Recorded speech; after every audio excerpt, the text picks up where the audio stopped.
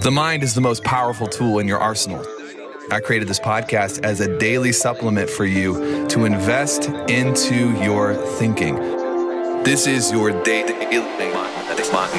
Mind Medicine.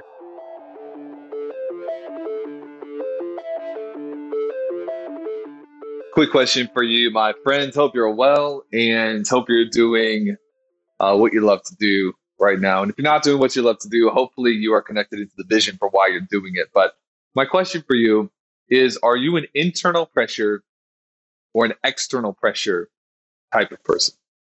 Do you require external pressure to hit your targets, or are you primarily driven through internal pressure? This question came up because I was talking to someone on our staff who went to lunch, and we're talking about maybe putting him into a new position in a new company, kind of a lateral move. And he said this phrase, like, the current place that I'm at doesn't require me to be the best version of myself. And I know what he was saying. He was saying he's kind of gotten good enough that he can kind of hang. And you've probably been there in your life at a time or two.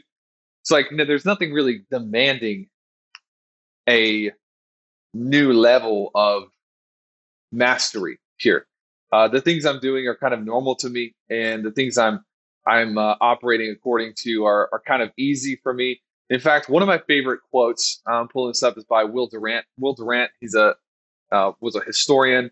He said, "History was not shaped by great men, but rather by demanding situations. Necessity," Durant said, "necessity is the single most important ingredient in the formula for greatness." Basically, the hero is not, the hero is the byproduct of the situation demanding growth. And I can see what he's saying. And it's actually good for, me to chat about this, because there are times in your life when you should put yourself into position specifically for the growth that will come in your life because of that situation. There are moments and key ingredients that you will only get if you are demanded a new level of performance. But I want to challenge you for a minute, because in my life, if you look at where me and Chris are today, if we depended only on the pressure to grow, if we demanded only on the demands of our situations to grow, then what you would notice is we would not be growing. We would not be growing anymore, because there's nobody yelling at us to do better anymore. There's no significant emergency that is creating a hero type growth curve for us anymore.